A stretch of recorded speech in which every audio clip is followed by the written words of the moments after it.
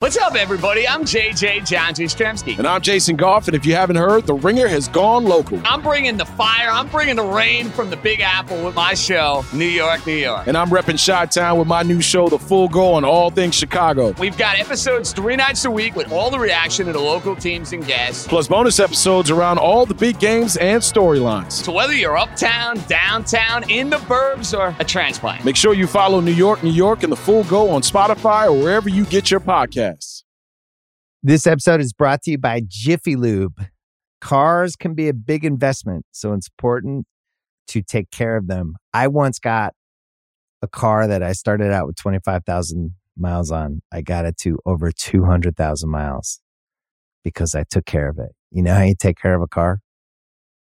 You take care of the maintenance, the oil, the brakes, all that stuff. And if you don't, you can have a car just completely fall apart.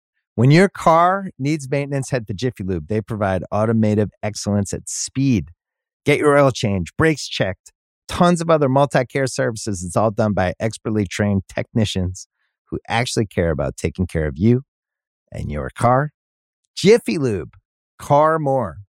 To find coupons and start an instant online estimate, visit jiffylube.com.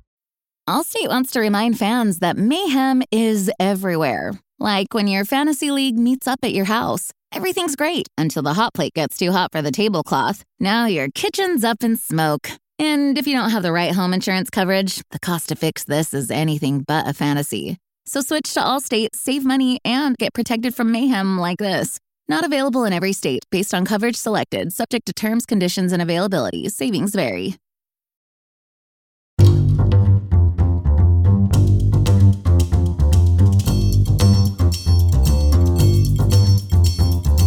Welcome to the Ringer Gambling Show. This is the Super Bowl recap and also the 2021 season end of year in review show. I am joined by two strong Super Bowl bettors who I think did really well betting the Super Bowl. That is, of course, Ben Solak from the Wednesday show and Joe House from the Friday show. We are back in the threesome fashion here on this show. Gentlemen, how did you do in the Super Bowl? We're going to break it down. But first, I'll go ahead and start with you, House. Was it a good day for the House household?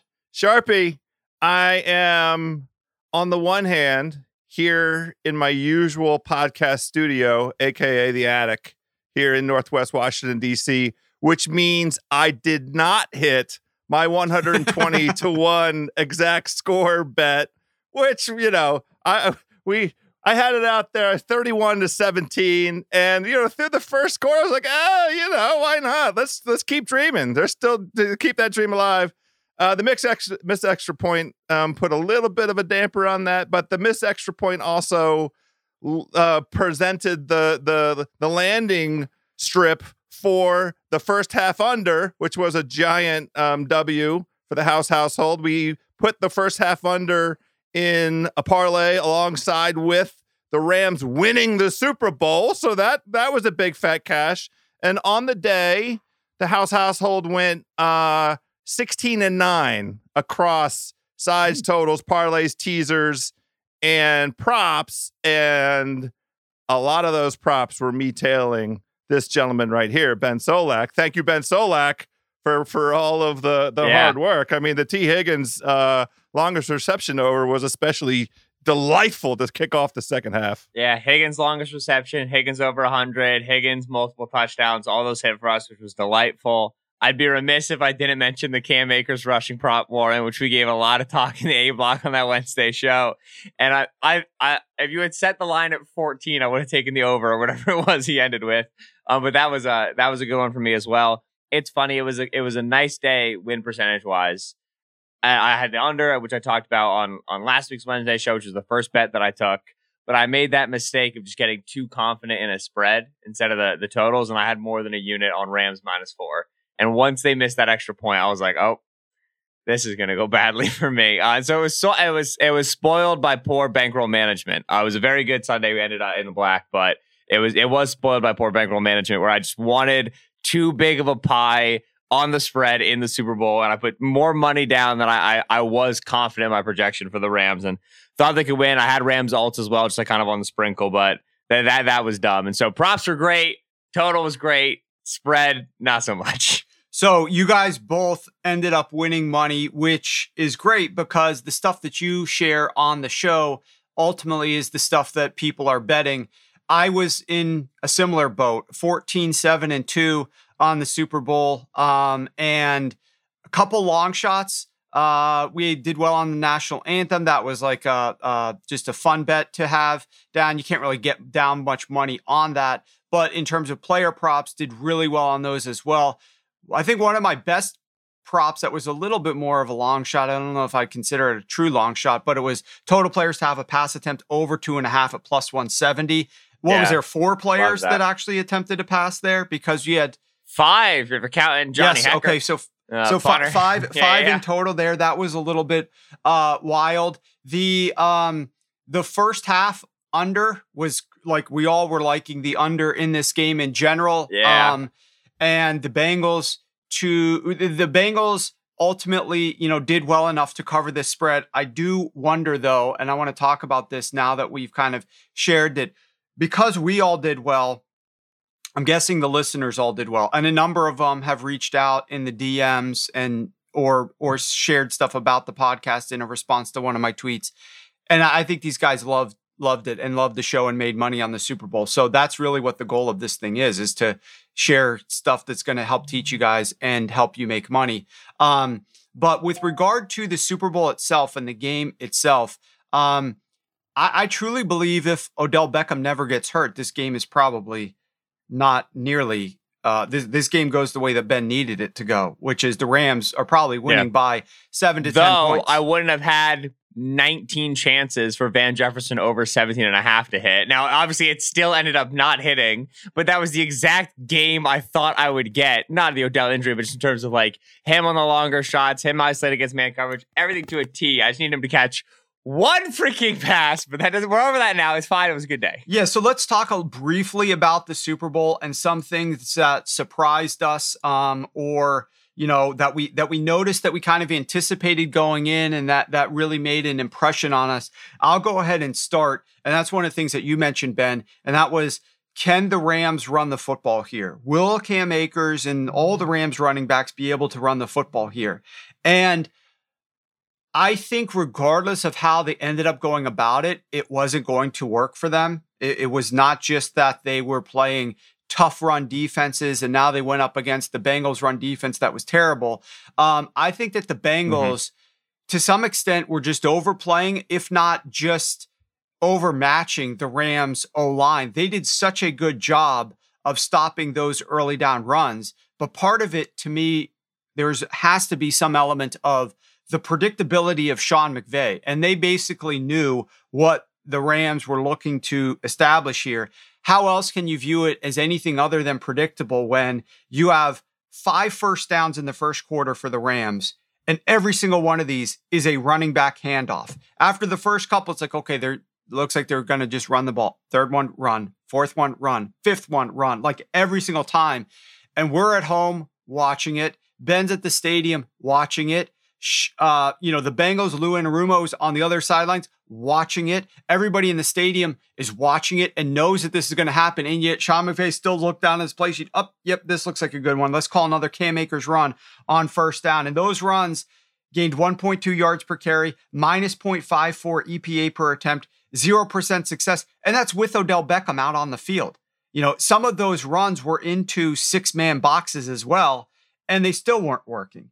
And yet, for whatever reason, throughout the course of the game, I understand that there were some issues with cluster injuries at the quote-unquote receiver position. You had wide receiver cluster injuries, and you had your tight end cluster injuries. And what I mean by that is that, obviously Odell Beckham is replacing Robert Woods. So you're already down your number 2 wide receiver, and then Odell goes down. So you're down 2 of your top 3 wide receivers.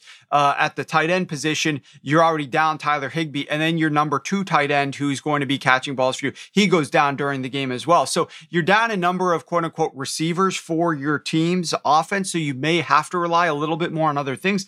But these runs on early downs, the entirety of game, 17 early down running back runs, 1.9 yards per carry, minus 0.53 EPA per attempt, 18% success. So all I'm asking you for this one, Ben, make some sense of this to me. Why do you think Sean McVay continued to pound his head into a brick wall? I get it. You come out with a game plan. You think maybe the run will work. I thought maybe the run would work. Other people maybe thought, hey, you're finally playing an easy run defense. The run might work. And then you have no success doing it. Why don't you pivot? Why do you continue to do this the way that Sean McVay was doing? Make some sense of it. Because in the first half, Matt Stafford was 4 for 5 for 54 yards and a touchdown on under center play action dropbacks. Now, you know, and I know that you don't have to run the ball on 1st and 10 to get under center play action. Because when the Rams run the ball, they go under center. You don't have to run the ball on 1st and 10 to get the play action game to work on 2nd and X and on 3rd and X. You and I know that. Coaches don't as much. You can tell it to them in theory, but it still very much for them feels like they have to do that. That is a long tried and true idea. Is you have to establish at least the threat of the run. You have to establish that you will run the ball in order to get the linebackers to move on play action. It doesn't matter how poorly you run it. If you do it, it's going to open up the room for you on those play action dropbacks. It's worth noting that Stafford only averaged about 6.5 under center play action dropbacks during the regular season this year, which is like high for the league, but very low for Sean McVay. Usually they ran play action a lot more. So only averaging 6.5 in a game and then having 5 in the first half tells me that coming in, they knew they wanted to get those throws. And in McVay's head, in order to get those throws, you have to execute those runs. The Rams running game was abysmal, but if you check out like the advanced box score for like RBSTM.com, it's Ben Baldwin's site, the Rams had a 12% success, they had 12 series that started with a run. And on 83% of those series, so 10 of the 12, they were successful in converting to a new first down, which was far greater than their passing downs. They had 15 first downs. It was a passing down. Only 53% of those converted to a new first down. So for the Rams, the running game didn't work, but it kind of did because they got what they wanted and they were getting the play action and they got a touchdown off it and it was the whole plan. And then they got to the second half because those 4 or 5 numbers were first half. Then they got to the second half and the play action game was really struggling as well. The Bengals defense did a better job adjusting to that and were still able to defend the run without dedicating as many resources to that. At which point the Rams had 3 straight 3-and-outs. That was also when Kendall Blanton, like you brought up, the tight end went down. And Blanton was their blocking tight end. Bryson Hopkins, who's their third tight end, can't block with the legs. They were really in trouble with that under center condensed set play action stuff. Then they went and spread, and they were able to get the ball enough down the field to score that game-winning touchdown. It was a shockingly late adjustment there, like 6 minutes left in the fourth quarter. We could have done that a little bit earlier, but overall, McVay got to his spot. So I wasn't surprised to see that they continued to believe in the running game, given the fact that it's how McVay thinks he needs to get to that bucket in terms of the under center play action passing game, and that passing game was working so well for him. Yeah, the one thing that I always look back on games, or like anytime I'm talking to coaches about big games, is make sure that at some point in the preparation we get to a spot where we ask ourselves this question: if we were to lose this game because of something that we were doing, what will we look back on, during this off season and say, fuck, we shouldn't have been doing this as much? Like, what is the one thing that we might regret looking back that would stand out the most to us that we would regret and look back on and say, fuck, why did we try to do that like we're doing it? And I legitimately think in this particular game, number one, I thought like overusing Darrell Henderson in his first game back could have been something that Sean McVay did, and like it failed, and so that was going to cause some problems, but that didn't end up happening. It really was overuse of the run game, in my opinion, and they barely got this game. All right, we saw that penalty on 3rd and 8 that gave them a new set of downs late in the game, and then they scored a touchdown like a play or two after that. They almost were at 4th and 8 and could have lost this game. It was a great game from that respect. It was very competitive and close house. What stood out to you in terms of something that you were watching that like was a little bit surprising from your perspective? So in that second half, I had to start preparing myself psychologically for the Rams losing this football game and for Joe Burrow. What are they calling him now? Joe Shiesty? Is that it? He said he liked that nickname. You were asking the wrong. He said he liked that nickname. So well, in any event, that he was going to be a Super Bowl champion, and my concern was growing when the Rams had two consecutive, beginning of possessions, like just on the other side of the 50-yard line, and both of those effing possessions ended up in punts. And I was like, guys, it's adjustment time. It's time, to start mixing in some of the things that we've seen, especially on the NFC side of mixing up the run game. You don't have to give Cam Akers the ball so he can fall into the line, on the A gap or the B gap 18 times. It is, been shown out there that the Rams are the only team in the history of the Super Bowl to have that poor a performance with the rushing game and to actually win the game. And I think that's both like on the raw numbers as well as the advanced metrics, the EPAs and all the rest of, the way that you measure the effectiveness of a run game. But to me, the surprising thing was like there was kind of a tale of two adjustments in the second half. We've grown accustomed to the Bengals adjustments on defense in the second half and them grabbing victory out of the jaws of defeat against both the Titans and the Chiefs. They did not, the Bengals, have an answer on offense. And Sharp, you hit this in your tweet string. Joe Burrow did not have any time. We all talked about this in the 2 weeks leading up to the Super Bowl. The single biggest mismatch on the board was the Rams defensive line up against the Bengals offensive line, and the numbers throughout the season, including the playoffs, of the effectiveness of Joe Burrow. If he even has 2.5 seconds worth of time to, see what's in front of him and try and make a play. And the Bengals never came up with a way to provide him that time in the second half. And so that helped offset some of my concern about the Rams, was the fact that there was no scenario it felt like, other than the crazy fluky circumstances of the first two plays basically of the second half, which was a T. Higgins offensive pass interference touchdown and an interception that bounces off the fourth string or fifth string receiver's hands into the Bengals defensive hands on the other side of the field. Solak wrote an unbelievable breakdown this week of what the Rams adjustment consisted of. And Ben just said, hey guys, we might have made this change a little earlier, but going to the spread offense that the Rams went to and going with receivers and even balance 2 and 2 on either side, and what that created in terms of opportunities for the Rams. That last 6 minutes was very exciting for those of us who were on the Rams money line. So the two adjustment piece of it was kind of fascinating to me. Glad you enjoyed the piece, House. Thanks, man. Of course. Ben, I do want to ask you about the rush 3 drop 8. Because based on charting that I've seen, only 3 dropbacks did the Bengals rush 3 drop 8. Stafford did throw 1 touchdown and 1 interception against it. When they rushed the standard 4, they held Stafford to 13 of 20, minus 0.10 EPA, 41% success, 2 sacks, and got a 32% pressure rate. And then when they blitzed him, Stafford was perfect, going 3 of 3, plus 0.82 EPA per attempt. I was a little surprised they didn't use more rush 3 drop 8 during the course of the game. The thing that didn't surprise me on the other side defensively is that the Rams did not need to blitz to get pressure. This is what kind of you discussed before the game. I discussed before the game on our preview pod. It was like the thing that I was saying I felt the most confident about anything in this game is that, we talked about the mismatch of the O-line. Rams don't blitz, just don't blitz. You don't need to. Of course, when they blitzed, they did get more pressure. They had 3 sacks on 9 dropbacks and had a 67% pressure rate.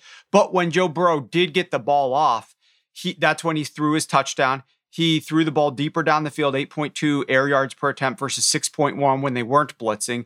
He had a plus 0.23 EPA when the Rams blitzed against negative 0.06 when the Rams did not blitz. So they were better when they didn't blitz. So that was one thing I was expecting that was true. I was expecting more rush 3, drop 8 and did not see it. What did you think overall of Lou Anarumo's defensive strategies here and the adjustments in the third quarter? Obviously, the Bengals, quote unquote, won the third quarter. They outscored the Rams. They held the Rams to only 3 points in the third quarter. That was the best quarter. We talked about that going into the game, how great they were in these after halftime adjustments. Talk to me a little bit about Lou Anarumo and his defense and kind of how you felt he did this game.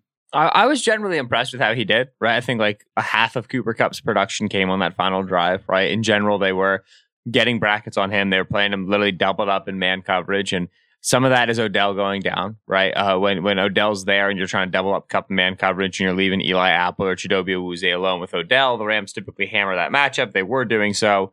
Odell had over 50 yards already, like within the first couple of drives, and then he goes down, right? And so it was a little bit, they were paying the cost with Odell, and that's the problem with the Rams having 2 star receivers. Really hard to deal with that. But in general, they were doing better on Kupp than a lot of people do. They were doing a really, really good job of the running game, obviously, as we saw. And they were not falling into the blitzing trap, which at least gives them half credit, right? And understanding that if you blitz Stafford, he's going to make you pay. The thing with rush 3, drop 8, we talked about this a little bit on the Ringer NFL show. We had on Gerard Mayo, who's the de facto DC of the Patriots. And I've talked about this a little bit with you when we talked about drop 8 before, is that for whatever reason, and it's not for whatever reason, there's they'll talk about why, but for reasons, defensive coordinators are just scared of drop 8. They don't like it and they don't want to do it. It feels wrong. And the main reason why is because you're taking an edge rusher off of the field, typically. On like a third and 7+, right? Like on a passing down, you can line up with 1 nose, 2 outside edge rushers, let both those guys rush and drop 8. So you get that on third down a little bit. On base downs, if you want to rush 3, drop 8, you're essentially taking an edge rusher off the field because you have to line up with enough interior bodies to still be gap sound against the run. And so like when we talk about like college tight front and stuff like that, that's only 1 true edge rusher, 1 outside dude in the C gap outside of the tackle who's going to be a traditional pass rusher. Coordinators just don't like that. Defensive coordinators feel scared when they're in that position because it feels like you are from the jump, pre-snap, surrendering the fact that you're not going to get a pass rush on. And in the modern NFL, that just feels really scary. That feels really, really touchy. College, they don't care. Like, yeah, we can't get to this guy anyway. Ball's coming out 1.5 seconds. We're just going to make that exchange. The NFL, like these quarterbacks are so good, and quarterbacks can create on the scramble drill, right? Like you said, 1 touchdown, 1 interception. That was the Jesse Bates pick on the Van Jefferson scramble drill throw from Stafford. That was a really bad play by Van. Van just gave Jesse Bates all the space in the world. He needed to get physical. He needed to go up to the catch point. If that's a better receiver, it's very realistic that there's 3 dropbacks of drop 8 and 2 touchdowns scored, right? Like a good quarterback can go over the top on you. He can make scramble drill stuff happen. And it feels like you just need more pass rushers. It's a scary thing to do, especially against an immobile quarterback like Stafford. Like Mahomes and Josh Allen, like you rush 3, drop 8, because you know they're going to scramble, and then you're going to kind of get a 4th guy ready or get like a spy ready. With Stafford, it's like he's just going to sit there in the pocket, 5 blocking 3. He'll take all the time in the world. So coaches feel reticent to go all the way there. They are hesitant to go all the way to drop 8 and commit to it.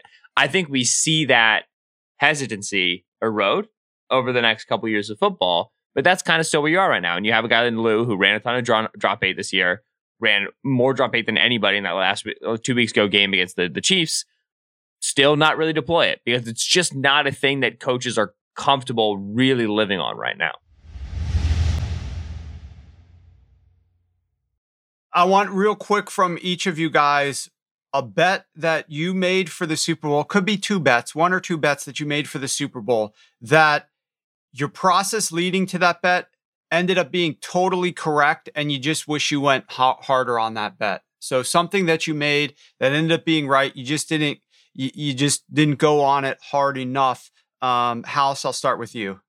Well, I'm very happy that I listened to my inner gut and went forward with the Joe Burrow bully bets and took Cincinnati plus the 4.5 when that line opened up, right after on Sunday night and then into the first couple of days of the first week after the conference championships, because that protected and covered off the fact that the Rams didn't cover. And it was this really extraordinary circumstance. In the Super Bowl, the straight up winner coming into this week was 47-6-2 against the spread. So overwhelmingly, the straight up winner also covers the spread. And the same was true in these playoffs. The only team that middled was the Rams. They middled against San Francisco and they middled this week. In the Super Bowl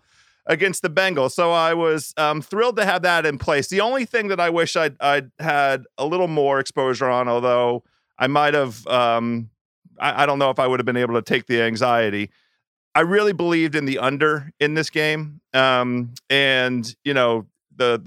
script for the under really mainly held true. I will say the teams came out in the first quarter looking a lot more comfortable than I anticipated. And they were on their scripts and kind of moving the ball in a way that made me uncomfortable. But I hit on Odell Beckham at plus 800 as first touchdown scorer. So that was a big W. And as far as I'm concerned, the whole Super Bowl was a win for that reason. Yeah, it's funny. I brought up the Van Jefferson over longest reception, 17.5. Just looking at the box score in terms of 8 targets. And I think I'm trying to find, I saw a tweet somewhere about air yards and I can't find it again, but I think it was 5 of those targets were air yards over 17.5.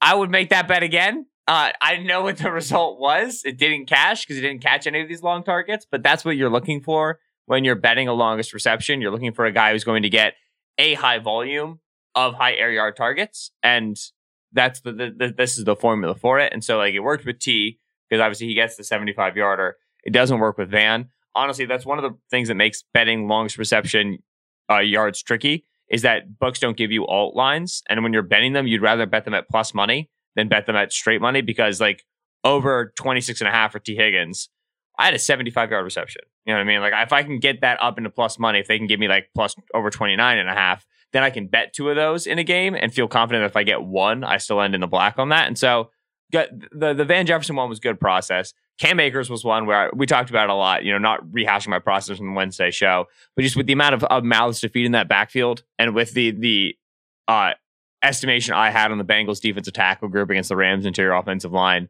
I was healthy on Cam Akers under, and I should have taken more. I was getting scared off by the fact that the line was going up during the week, and I was worried that there was a sharp angle that I was missing. But in general, I wish I'd had a little bit more on that. Other than that, I wish I had less on the Rams, and I'd been more strong on the props and then less strong on the side. That was my big mistake. Yeah, the Cam Akers, I will tell you this. The Cam Akers was a sharp bet by guys even early in the week. That was one of the first ones that they gravitated towards. I personally never ended up getting on anything Cam Akers related, even though I felt compelled to believe. I always look for contrarian angles. The thing that, and I'm glad this happened, that got me off of it, to just do nothing about that bet, was the Darrell Henderson news that Sean McVay said, oh, we're going to have these 3 guys and they're all going to.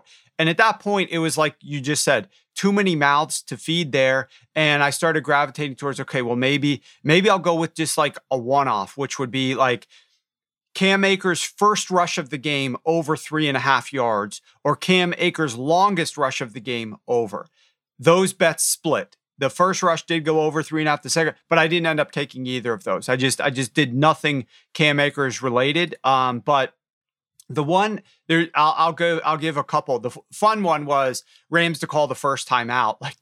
That one I bet, and Sean McVay does this all the time. But there's no real great handicapping angle to that. It's just this is what this guy does. Look back at the numbers. He burns timeouts. He's one of the worst in the NFL at doing that.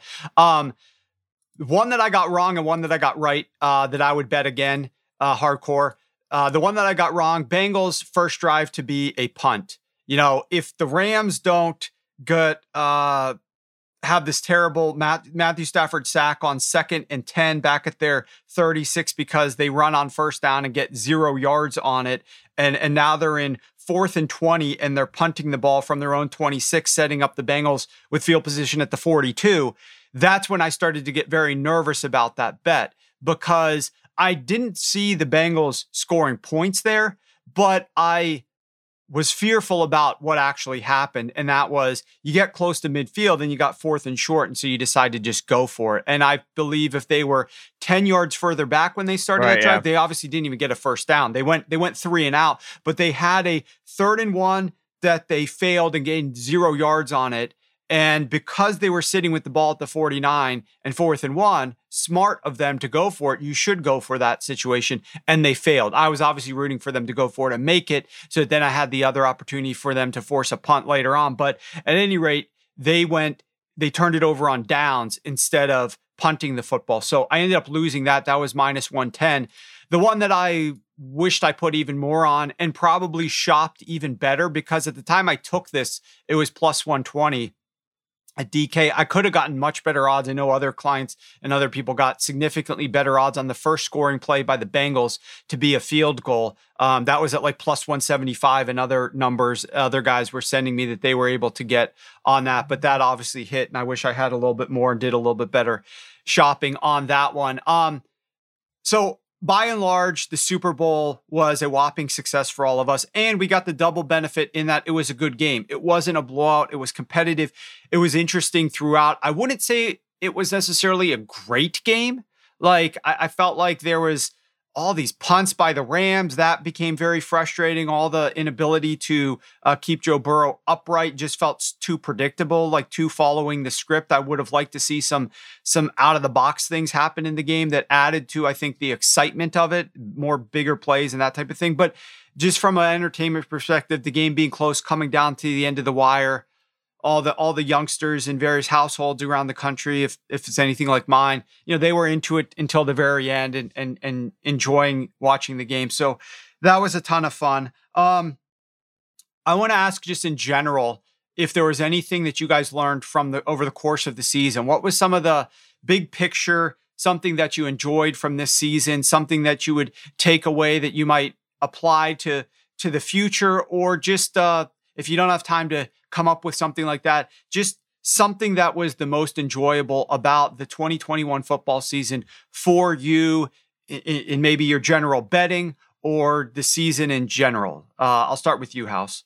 So we, over these past couple of years, Sharpie, have, had lots of conversations about different strategies on combination bets, teasers, and parlays, and all of that is always, for me, in the form of sides and totals and, the combinations of those things. One of the things that I quietly started building into my weekly strategy, and this was me listening to the Cheat Code podcast with you and Ben Solak, was player props and layering in a little bit of extra leverage around, the forecasted kind of game scripts and outcomes that we, sort of talked ourselves into. I was just building in a small way, not very much of an allocation to the portfolio.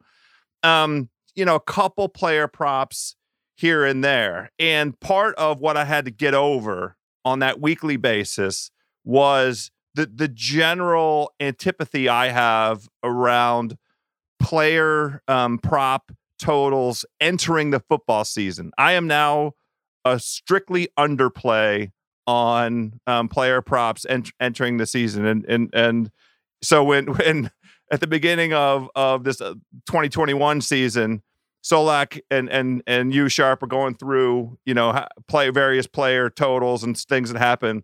Solak jumped all over Ja'Marr Chase. Yeah, if you want to be a preseason under better, right? Ja'Marr Chase and Kyle Pitts, rookie top 5 picks, are getting 1,000-yard totals. Yeah, sure. It sounds great in theory in August. And then Ja'Marr Chase is the greatest receiving yards in history. Whatever. Yeah. Well, You have to be prepared to lose. You're not going to hit them all, but that's what worked for me, right? That's also the attitude, I think. And over the balance of how those things work out, the unders hit way more than the overs. So what I started to do this past season that I intend to build in a little bit more. Maybe I'll play less on my combo bets and on totals and sides.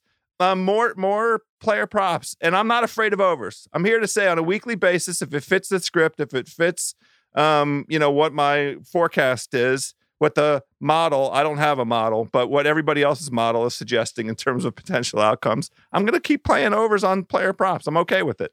Yeah, I also, looking back, I just, for the first time, I was going to say on my betting career, I'm like, don't have a betting career. But I've been good on preseason totals, both win totals and player prop totals up until this season. And this season I just got hammered.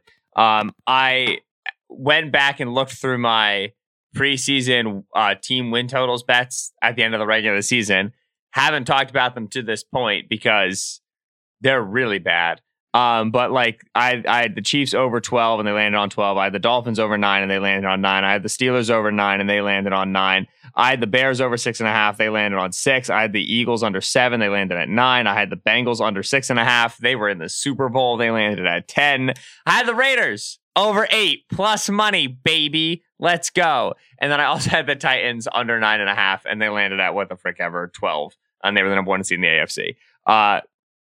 This was a very chaotic season, and I was really, really bad on total wins. I went back and tried to understand why. I think I gave too much credence to my ability to rank defenses, especially when you look at teams like Chicago, when you look at teams like Pittsburgh, when you look at teams like the Dolphins, I was 0, 1, and 2 on those, but I didn't make any money. It's because I thought all 3 of those defenses were being really underrated, and like with the Dolphins, they were, but it just doesn't matter enough. When the offense is a problem. So I want to care about defense, I think, a little bit less when I do my preseason win totals. I know the defense isn't sticky, like statistically, but it feels like to me, like watching film, I can understand it and find some edges, and that just did not hold true this year. And then, I was going to bring up the Ja'Marr Chase and Kyle Pitts, 2 season-long receiving yard totals that I was very strongly under. And I hit some other good rookie props, right? I had Jalen Phillips over. I had Michael Parsons overs. I had Trevor Lawrence overs. Like I hit on all those. But those 2 receivers emphasized to me that when a team picks a top 10 guy, they're going to find him volume. And even like Kyle Pitts didn't even get the volume that people were expecting in Atlanta, and still was enough to get over his total prop. And so adjusting for the extra game, I probably was a little bit weak there. And then adjusting for just how much a team's going to care about getting their top 10 pick the ball. Like Ja'Marr Chase, I'll never forget this season. And just watching all the various like ESPN stats and info and next gen stats talk about this is the greatest receiving yards over expectation season in 5 bajillion years. I mean, like, all right, if it's a guy who's going to get like insane volume, I just have to accept the fact that sometimes they're going to catch this unreal season. And listen, I'll be right back to fading the Bengals next year. I'll be under on win totals. I'll probably be under on Ja'Marr Chase yards just because it'll be good process for me, but I shouldn't do it with the degree of confidence that I did preseason. Well, here's the question that I have for you, and then I want to follow up with a different question about a slightly different topic. But the Ja'Marr Chase thing, how unique do you think that was simply because they had this college relationship and it was like the boy from back in the day. And so you wanted to like get him the football. I mean, that might not be the case for another player drafted there, considering all the talent that they actually had at the wide receiver position. But it felt like there was an added emphasis on it because of that chemistry and prior relationship. And, you know, you got a couple of routes that you could hit on this pass play that you like, and you're going to maybe kind of funnel it to the guy that you have a supreme confidence in because you've played with him before in college. Do you think that is unique about that? It's definitely part of it in terms of the connection on the back shoulder stuff, right? Like Ja'Marr Chase had over 900 yards and he had 11 total touchdowns on throws outside of the numbers during the regular season. Both led the NFL. He's 6'1", 205. Like he's not Mike Evans. He's not T. Higgins. He's not built like guys that we typically see DeAndre Hopkins do in that area. And so because the build was wrong, I was like, there's no way this part of his game translates as cleanly to the league as the Bengals are hoping. But it turns out that Chase has a really unique and impressive knack for that ball. And Joe Burrow knows that, right? It's one thing to have the knack for it. You have to convince your quarterback that it's still worth throwing you covered to uncovered. So we're throwing you back shoulder when it looks like you're covered. he didn't need to convince Joe Burrow of that. I think, right, that's the thing I missed in terms of you're going to get that under if it's going to take the rookie 6 weeks to earn the quarterback's confidence. It doesn't take him any of that with Joe Burrow. In fact, it's even the opposite. Like Chase was having drops in the preseason and in camp. Like it was the documented thing. And Burrow threw him out of it, right? Burrow just kept chucking him the ball until he got back because Burrow had that level of faith in him. Yeah, and I think the reason I brought that up is simply this. I don't know that that's going to be a situation we're going to run into very frequently throughout the next several years of drafted wide receivers going to quarterbacks that worked with them in college, right? That's so unique here that like the process itself, probably one of the stumbling blocks that occurred in this particular case, your process in general will probably be very successful in the future. This was just that weird occurrence of a guy who worked with the same wide receiver in college. It's probably not going to happen very frequently in the future. Although it was weird because it did happen with Tua this year as well, and Waddle, but that didn't obviously have nearly the strong results. There were some injuries there. What was something that you loved about this season? Like, what was something that you're going to take away that you enjoyed from this season, from like a betting perspective or like a process? Obviously, you're newer to getting into the betting space as compared to House and myself. Right. What was something that you felt that you did and you enjoyed it, and you're definitely going to build on that next year? Yeah, this show. No, that's cute. But in reality, like because this show is on Wednesdays, I did a lot more work on early lines and accordingly was a lot better at getting CLV and prioritized getting CLV a lot more. For people who don't regularly exist in the betting space, CLV refers to closing line value. And what that essentially means is the line that you buy better than the line that closes right before the game. So open Steelers as a 3-point favorite against the Browns. I take Steelers -3. Closes with the Steelers at the 4-point favorite over the Browns. I have closing line value. I have a point of closing line value. And that point can help because a game might end a 3-point game. And for everybody who took the line at 4, they lose and I push. And that makes me money in the long term if I'm consistently beating lines. And so on spreads and totals this year, pure game spreads and game totals, obviously player props still come out a little bit later. And props move around a lot more too. So CLV is harder to track. I was 62% this year on bets in which I had CLV, which is a good number. It could have been better. At the week 9 point, it was up in the high 60s. It was about 68.5%. And then the COVID run started to hit, and that really killed me. And I talked about that during the time where I was like, I got to stop chasing early lines because I keep on like betting the Packers, and then Aaron Rodgers isn't playing, and I just didn't know that was going to happen. But because this show was we record Wednesday mornings, I was doing a lot more work getting CLV, and that was big for me. And that was a part of my process that worked really well, especially on sides and totals. And I'm going to keep hitting next year, even if we're not recording at the same time. Yeah, no, 100% agree there. Closing line value, very important. For me, I think one of the things that I'm going to take away from this year that was a little bit more unique compared to years past is just if you have confidence in your process, it doesn't actually matter what you're betting as long as you have confident process in order to get there. And for me, historically, in years past, I was betting more overs. My totals are my bread and butter. That's what I do the best at. And we had a banner year, the best year I've ever had in 15 years of doing this in terms of accurately forecasting totals using my computer model. But in the past, one of the market inefficiencies that I was utilizing was I was betting a lot more overs, particularly in the 2020 COVID season where there were no crowds and the quarterbacks were able to make better adjustments at the line of scrimmage and get into plays, and offensive linemen weren't jumping off sides and there was no inability to communicate there. That absolutely helped scoring offensively, and the refs were calling things a little bit differently. There were some penalty things that went on as well. I was on even more overs than usual that year. This year, the pendulum swung completely in the other direction. And the vast majority of what we were getting on, and even early in the week, were unders. And yes, the public does tend to bet more overs. And so sometimes you have to be more careful about when you enter the market with an under bet because your goal is, like you said, getting the best line. And the challenge for what I do and the guys that I work with in my betting group is that, I said this before towards the beginning of the year, we aren't competing against the public. We aren't competing against the sports books even, who are setting the numbers. Who I really feel we're competing against is other sharp betting groups out there that sometimes will cut in front of us and take better numbers. And that's what this game completely is. When you work with a group and you move a lot of money and you win, is your competition is guys that are going to try to cut in front of you to get good numbers. And you have to figure out the optimal time to time the market.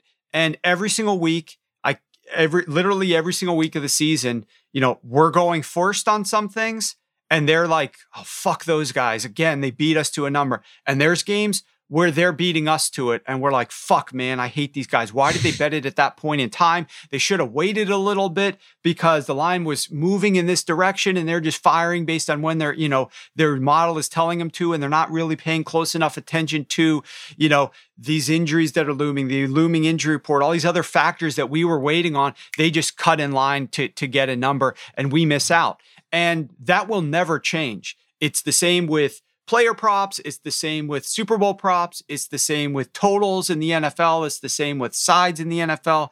There's always going to be, when you're at the apex, like you're hunting and you're battling other apex predators as well. You're not like worried about like the public or the sports books, because I feel like we always have good numbers. So we ended up having to be very careful about timing the market on these unders, but we did well. So I at first have always been, because my overs have done so well, usually less confident when I'm throwing out underplays. But the reality of it is the last 4 years, looking back at my results, unders hit more accurately than overs even. The results end up being better. So we ended up playing a lot more unders this year and hitting on a lot more. And I definitely will look to do that again. But timing the market's always crazy. Ben, I want to get into this with you because I want to start talking about this upcoming season. And you mentioned something that I want to hit on. And House, I'm going to ask you the same question.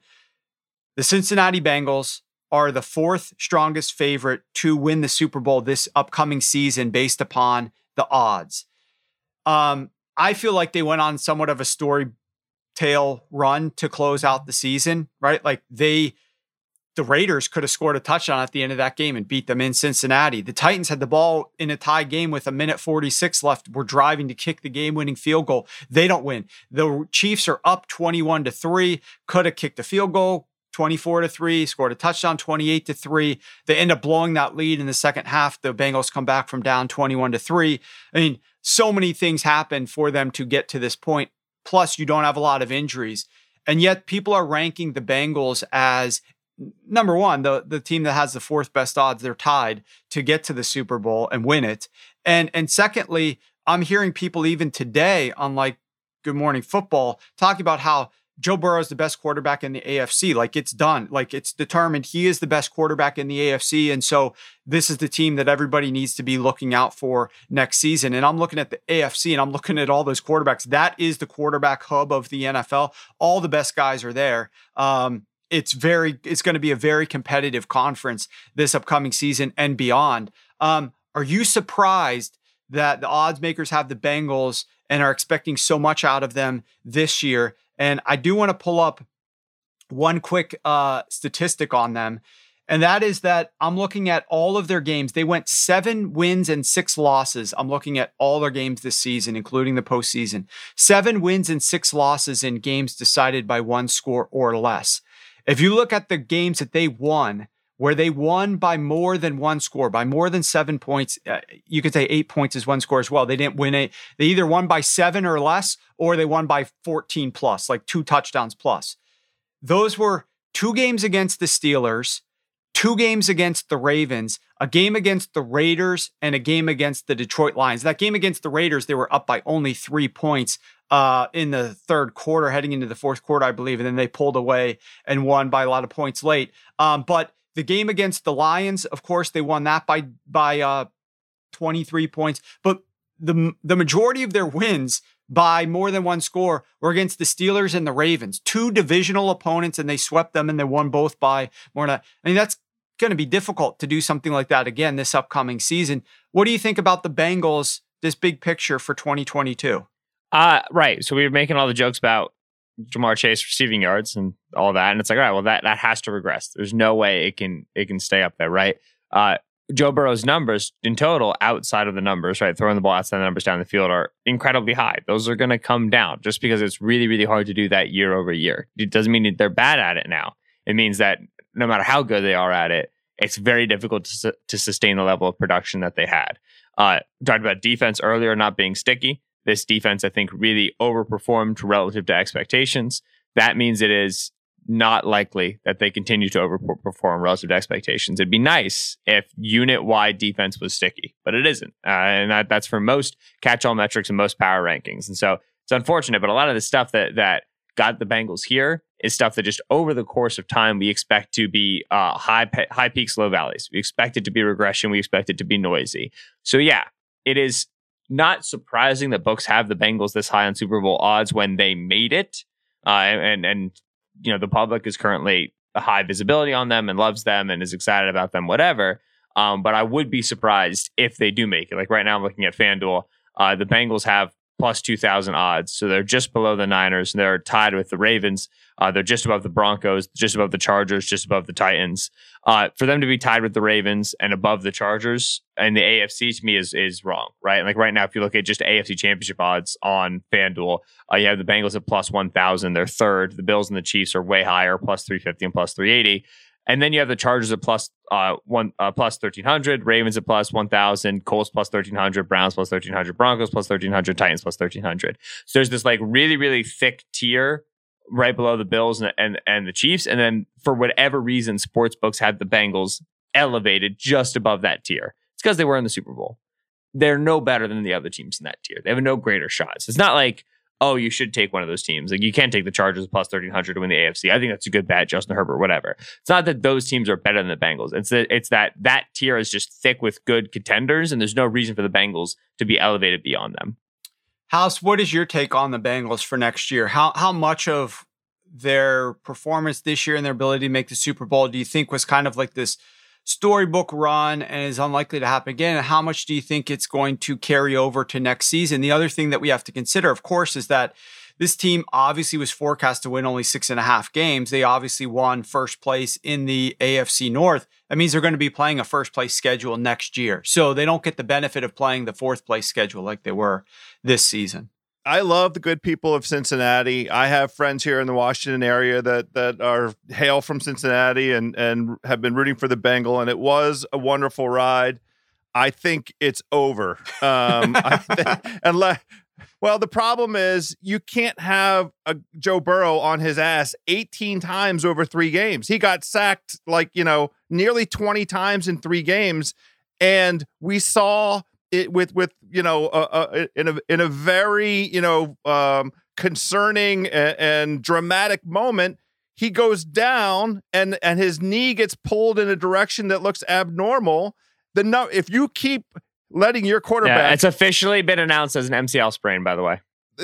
This is the problem, right? You can't let the dude get hit that number of times and expect him to be upright through 18 games. So, well, that's going to be their priority, right? Of course. Offseason.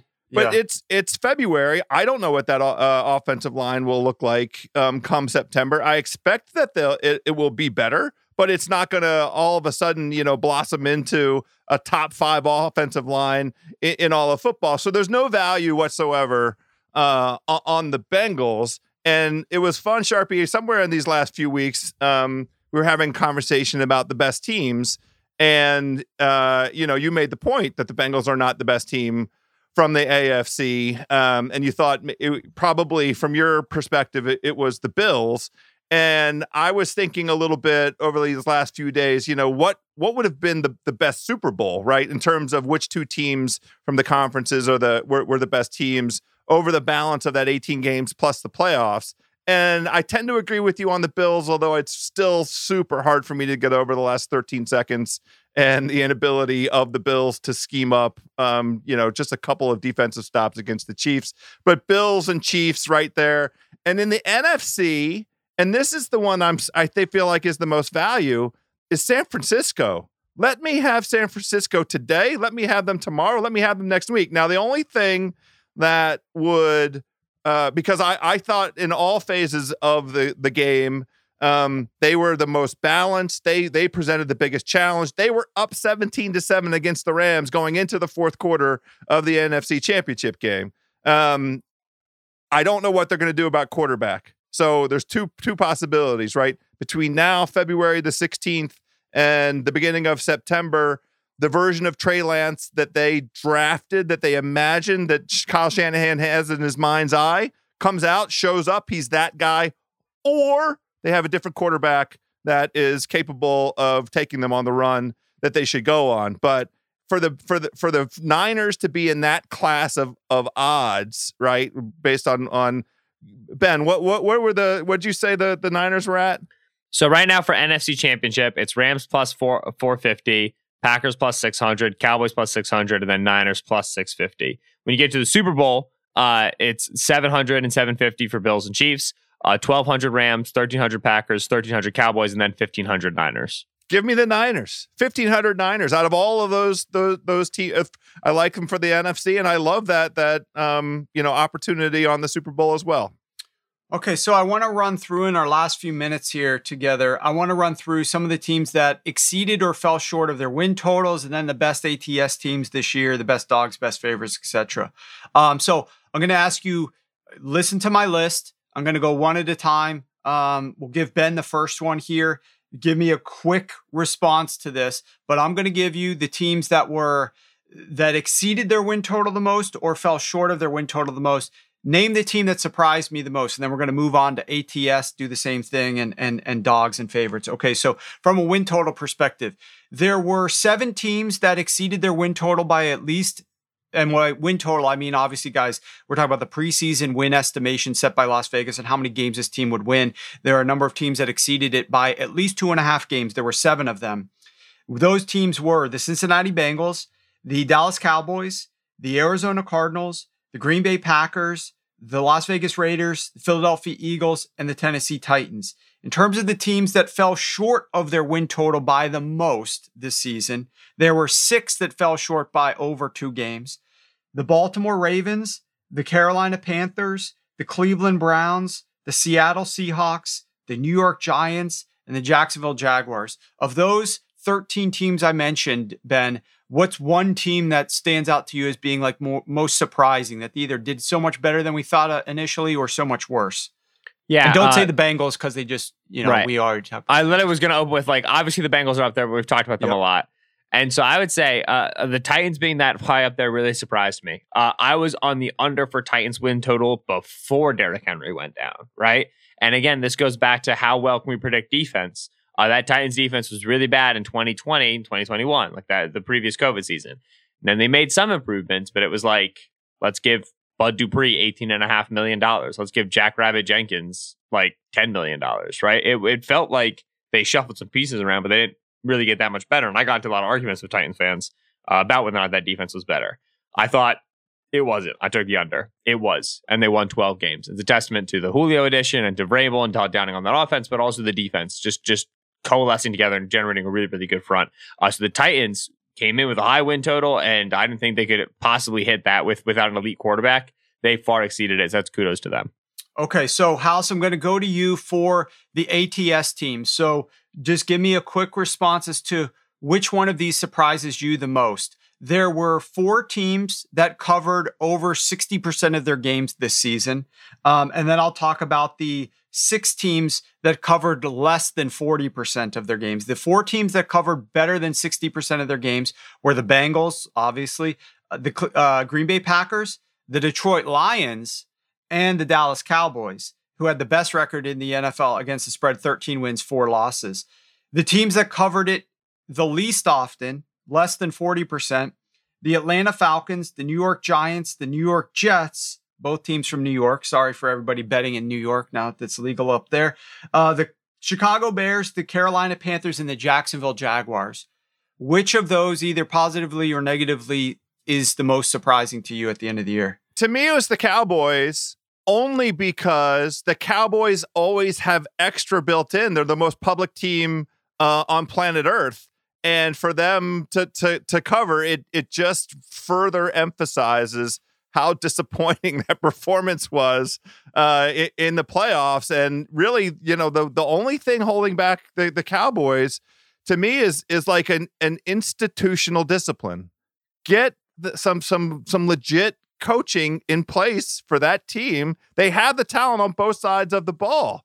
And even with public numbers inflating their spread every single week, they still went 13-4. That is really reflective of talent on both sides of the ball. They just can't get their shit together when it matters. No doubt about it. For me, one of the ones that's most surprising is the Lions going 11-6 against the spread, even though they only went 3-13-1 straight up. That was a lot of fun just watching the Lions, betting on some of their games. Big Lions guy over here. Loved the Lions this year. That was a lot of fun. I'll read off real quick. We don't have time to get into the details here, but the teams that were the best when they were underdogs. Okay, there were 7 teams that won over 70% of their games when they were underdogs against the spread, that covered 70%. The Titans, the Bengals, the Cowboys, we've already mentioned these teams a lot. The Ravens, the Cardinals, the Packers, and the Rams. The interesting one that stands out to me here is the Ravens, who went 5-1 ATS as a dog, but when they were favored, went 3-8. That's 27%, the third worst team in the NFL, covering spreads as a favorite. So you wanted to bet on the Ravens when they were dogs and bet on the bet against the Ravens when they were favorites. So, and then the teams that were the best favorites in the NFL, the Cowboys, the Bears, the Eagles, those 3 were the best teams in the NFL. The only 3 teams that hit above 58% when they were favored. So, guys, we could go on and on. We'll have some more discussions. We're going to start pivoting into other shows, but that'll do it for our season wrap-up show and Super Bowl recap. Thank you guys for listening. Thanks to Joe House and Ben Solak for joining me all season long, and for Mike Walgren and Craig Holbrook for producing the show all season long. The Ringer Gambling Show will be back tomorrow for a final show on the Winter Olympics, and again on Friday to look at the weekend's college basketball games. This channel will not be stopping. It keeps on churning out winners. Thank you to everybody for listening.